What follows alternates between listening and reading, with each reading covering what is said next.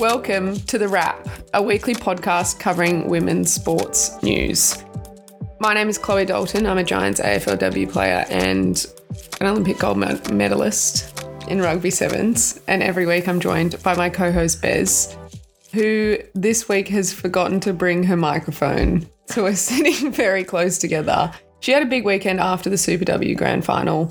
Unfortunately, a loss, but we'll get into the details of that later. She brought baked goods instead. I've got such a reputation for the baked goods now that I feel like that's the only thing I'm checking for when I leave the house. If I forget microphones and laptops, it's not my fault.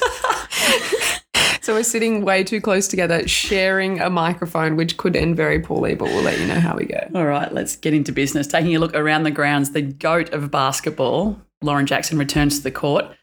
Barcelona break their own world record, and 12-year-old Chloe Cavell wins bronze at her first X Games in the open age category. For our key story, we'll discuss the Russian and Belarusian athletes banned from competing at Wimbledon following the Russian invasion of Ukraine. This podcast drops every Tuesday morning at 6 a.m, so make sure you hit the subscribe button wherever you get your podcast to not miss an episode. And it also comes in a newsletter format, which hits your inbox again every Tuesday morning. I'll put the link in the show notes so you can subscribe to read it with your morning coffee. Let's take a look around the grounds. In basketball, the GOAT, Lauren Jackson, has made a sensational return to the court in her first game back since coming out of retirement in 2016. She announced earlier this year that she was making her return for the Albury-Wodonga Bandits in the country's second-tier NBL 1 competition, so it sits just underneath the WNBL. She's a 3-time WNBA in the US MVP, 4-time WNBL back home in Australia MVP, 4-time Olympian, 5-time WNBL champion, and 7-time WNBA All-Star. It's tough to argue that. And she's also in the Naismith Basketball Memorial Hall of Fame. She had many chronic knee injuries, which forced her to retire just before the Rio 2016 Olympics. She had multiple ACL reconstructions. She had a staph infection that meant she ended up in hospital for a really long time. So I don't think she actually wanted to retire, but her body just wasn't holding up anymore. She's talked about the fact that she's now using medicinal cannabis to manage the pain in her knees. She made a comeback at the age of 40 on Saturday night for the Bandits in their NBL 1 clash with the Central Coast Crusaders. She put on an absolute clinic. She dropped 5 3-pointers, had 21 points, 5 rebounds, and a pretty impressive block. It was interesting looking at her Instagram story after the game as well. She was talking about that she was feeling every minute of her 40 years after playing. She then went and had some treatment with a massage gun and got ready to go the next day, where she dropped 36 points and grabbed 15 rebounds in their second win from 2 games. 2 questions for you. Yes. First one, what do you think she has to gain from this comeback? You just read a very impressive list of accomplishments. What do you think is driving her? It's a really good question. And it's an interesting time frame, the fact that it's 6 years after retirement. It's not like she retired for a year or so and then wanted to come back. I know she's got 2 kids now, so maybe she's kind of gone through pregnancy, recovered from that, and realised that she can contribute something. I think the Opal's performance in Tokyo and in some recent competitions has probably been a little bit disappointing based on the access to talent that they have as a group. Has she sat back and watched and thought, I can still continue to impact this group that has such an incredible legacy? So that's my second question. Do you think she'll be wearing green and gold? She looked good. Like we know that she's such an impressive shooter from the outside, but she's also so damaging when she gets inside and plays in that post position. The NBL competition, the NBL 1 competition isn't the highest standard, so she's obviously going to dominate at that level. I'd love to see her play a bit of WNBL and then prepare. Well, she's not going to have time before the World Cup, so is she going to have enough games at a high competition level to play at the World Cup? Will her body hold up? I think yes. Excellent. You've heard it here first. Shame, obviously the WNBA is about to start. They're playing preseason matches at the moment. I know how restrictive the WNBA roster numbers are, that we saw that with Shyla Hill last year. A shame that it is that way, because imagine a little kind of Seattle Storm loan period leading into the World Cup, just seeing it back on that court with Sue Bird and the future of the Boomers, the Opals with Jade Melbourne as well. Yeah. As he said, Jade Melbourne's just been drafted to Seattle as well. Yeah. You'd think someone whose jersey has been retired at Seattle, she's one of the best players to have ever played there. I think there should be a bit of a leeway. Yeah. Exceptions made for goats. Goat exceptions. All right. Rugby union. Deep breath. The Fijiana drew upset four-time champions New South Wales Waratahs to take out the Super W title at Melbourne's Amy Park over the weekend. First of all, big shout out to the Fijian fans that were there. Obviously, we were a 2:00 kickoff on a Saturday. It was probably, the crowd was good, but the noise that they made was outstanding. Really created an electric atmosphere. It was awesome for the girls to play in front of. And look, the Fijiana women were exceptional. They pushed my girls all the way, and the game went right down to the wire. The Drua took a 17-5 lead early, which, funnily enough, was the halftime scorer when we played them during the season, after punishing loose ball loss and executing a great kick pass for 2 early tries. The Waratahs looked to stage a comeback against the thrilling Fijian attack, with New Zealand import Natalie Delamere crossing for a hat-trick. I mentioned to her after the game that she was incentivised to get her line-out throws on the money because every time she did, we scored, or she scored. She, as the hooker, she's throwing that line out into our second rower. When she nails it, she gets on the back of that driving maul, and our girls' driving maul was exceptional on the weekend again. So we were looking, obviously, to dominate that set piece, and the scrum and line-out were exceptional. Fijian player Vika Mataruga was sent to the sin bin for 10 minutes after infringing at that rolling maul. Wallaroos Emily Chancellor and scrum half Iliseva Badabasaga were exceptional at the breakdown, winning turnovers to allow the Waratahs much-needed breathing room after a fast-paced Fijiana attack. Waratahs forward Eva Kapani looked to be the key substitution as she crossed the try line moments after entering the field of play. However, an impressive solo effort from Timamia Revisa placed the lead back in Fiji's hands with 9 minutes remaining. Vitalina Nakore sealed the win minutes later to claim her own hat-trick, much to the delight of that awesome crowd. The 32-26 victory was Fijiana's maiden title in their first Super W competition. The team were visibly emotional and celebrated together through song and prayer at the end of the match, which was another amazing moment, really, to be there to watch them sing that hymn at the end of the match. It was kind of made the loss a little bit easy to take. There was, big ups to that Fijiana team. They've spent nearly 4 months now living together in the Gold Coast, training full-time, all through some funding from DFAT, which is fantastic. And they will now take that into a test match next Friday week against the Wallaroos in Brisbane. So it'll be interesting to see how the Wallaroos go against that team.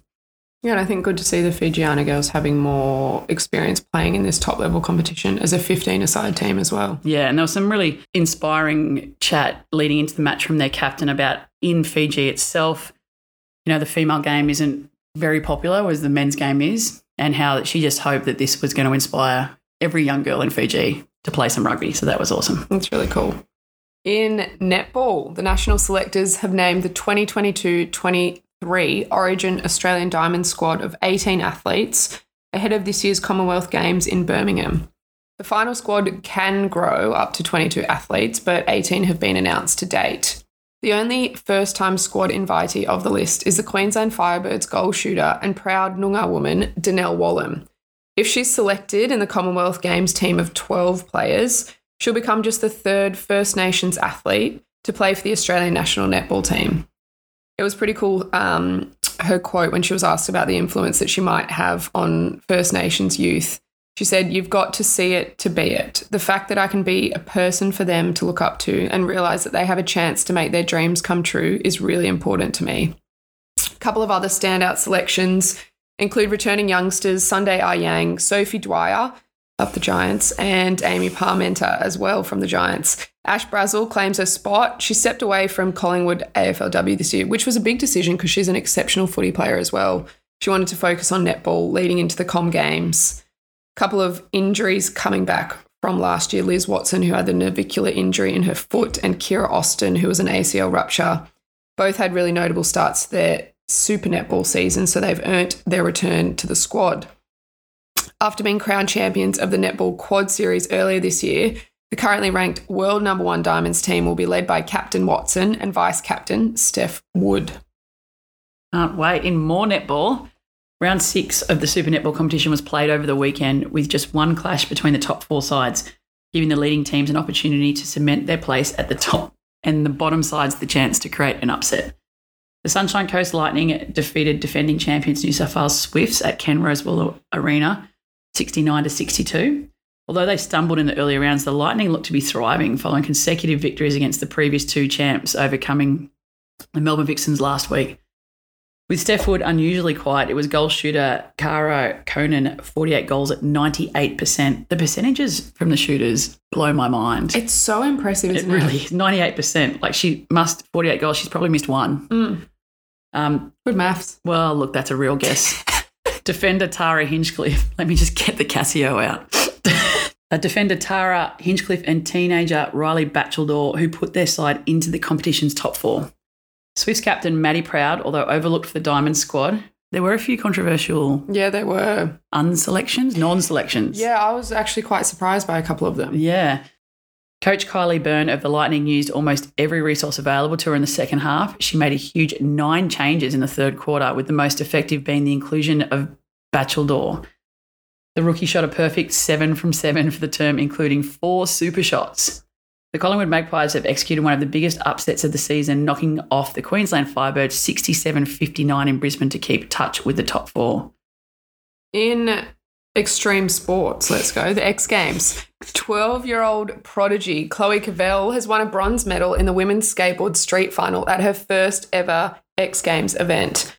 Chloe was, Chloe the Flow, as she's called on Instagram, was one of our first guests on the Wrap last year. So I'll see if I can find that episode for people who want to have a listen to that. She's a legend. The summer edition of the X Games took place over the weekend in Japan for the first time ever. The X Games Chiba 2022 featured skateboard, BMX and motocross competitions over the weekend. As a 12-year-old, Chloe was competing in the open age category, but the future of women's skateboarding is looking pretty good. If you think about the fact that she's competing against, I think it was a 14 and a 15-year-old for the podium spots. And we saw a similar thing at the Tokyo Olympics.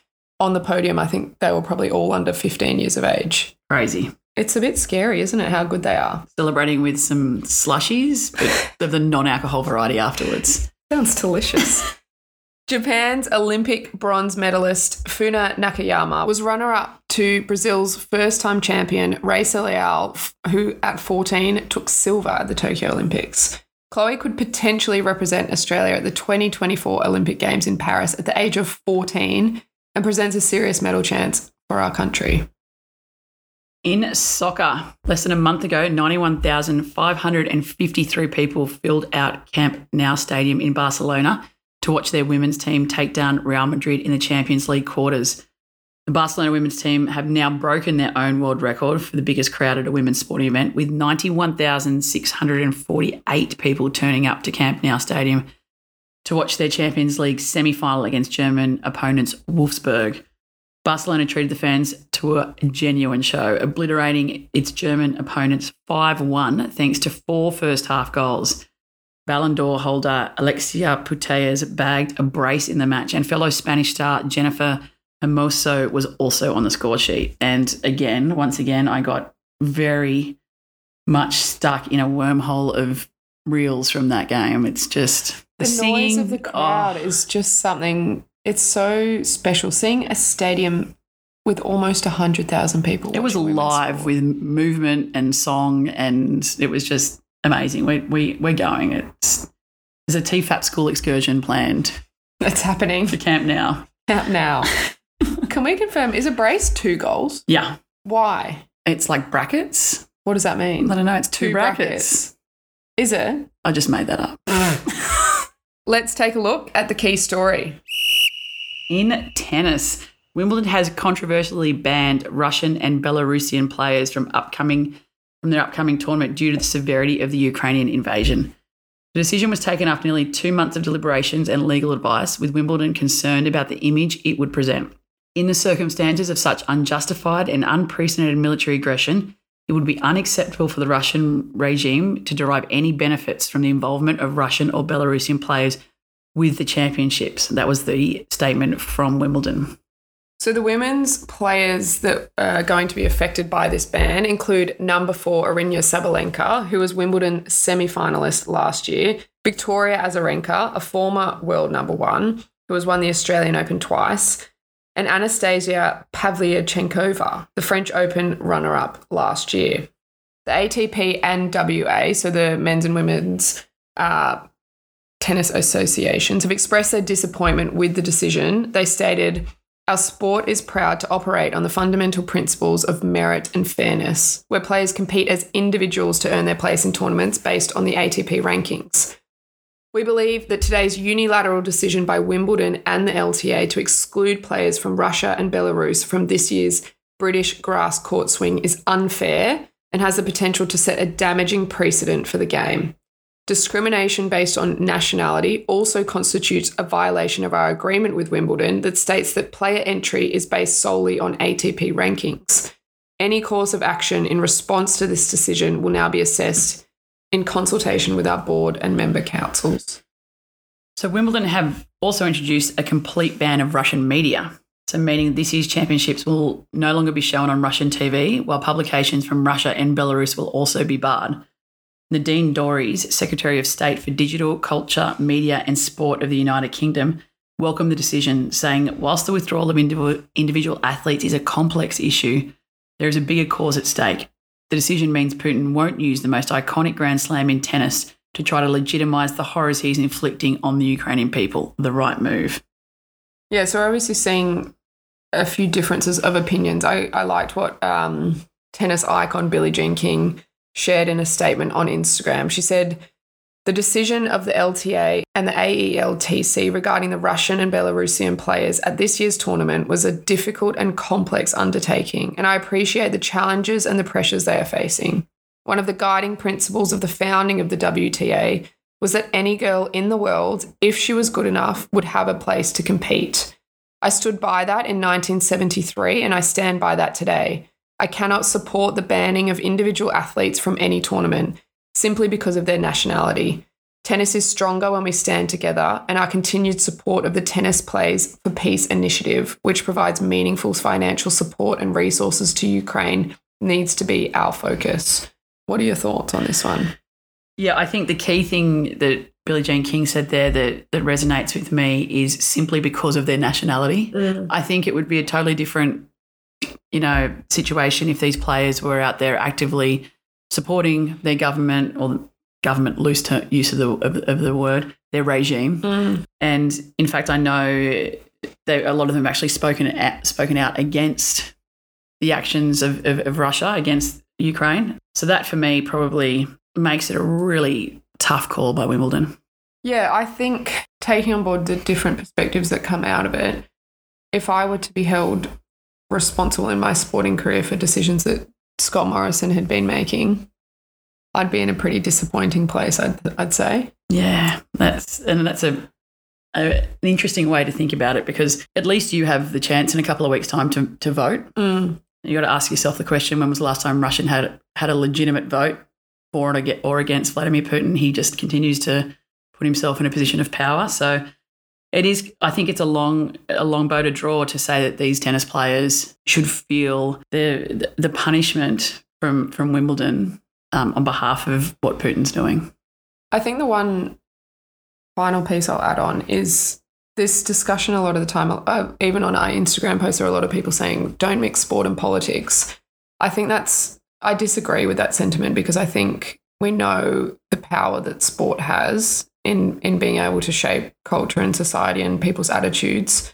And that's a big part of why we do what we do at the Female Athlete Project from a gender equality perspective. So there's a part of it where I understand that it's an ability to make a statement. I just don't think Putin's going to look at it and think, no, I'm going to change my mind now. Is it a collective thing, though, if it's Wimbledon and a whole range of different things that continue to add up to the point where it's going to make an impact, potentially? It's a tough one. And look, the other thing to take into consideration is the fact that the media in Russia is so controlled. Will they even notice? Will the people of Russia even be aware of it? The big tennis fans? Oh, probably. But, what what's churned out in Russia from the media is, one might say, quite one-sided. Let's take a look at what to watch. In netball, the Suncorp Super Netball is halfway, round 7, and our matchup of the round is between informed teams, the Sunshine Coast Lightning and the GWS Giants. You can watch live on Sunday at 2 p.m. on Foxtel and KO Freebies. Up the orange. In surfing, it's on right now in the lounge room. The WSL continues with Margaret River Pro currently underway, as I just said. Watch live on Foxtel, KO Freebies, the WSL app and the 7 Network. I forgot to mention at the start of the episode that it was Anzac cookies today. Your baked goods. My baked goods. You've done well there. Well, we've got to stick with the holiday themes and celebrate our amazing Anzacs. And that's the wrap. Made it. Well done. One microphone. Tough to say how it went. Thanks for coming. We'll see you next week. See you next week, friend.